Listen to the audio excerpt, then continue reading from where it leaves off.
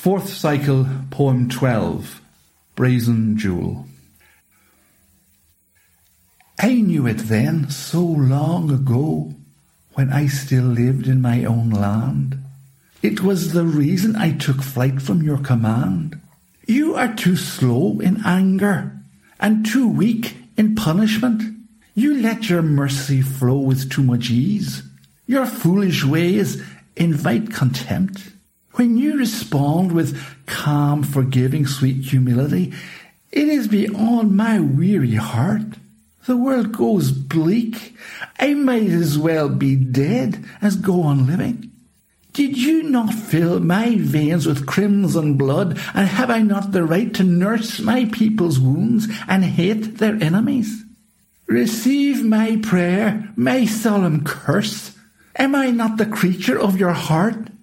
In your justice, may it please the great Lord Adonai to take my part and let your hand with fire and raging flood strike Nineveh with fear and pain. I leave the city by the eastern gate to build a shelter from the sun. Here I sit and watch and wait till Nineveh, that loathsome stain upon the earth, is gone.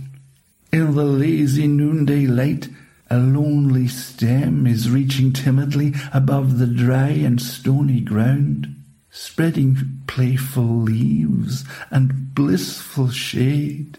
Above me, through the hours of night it stands. I curl contentedly.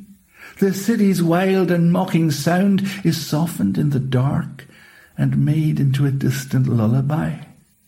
These eyes, half open to the lonely sky of dawn, see a shadow hovering with unkind and patient skill.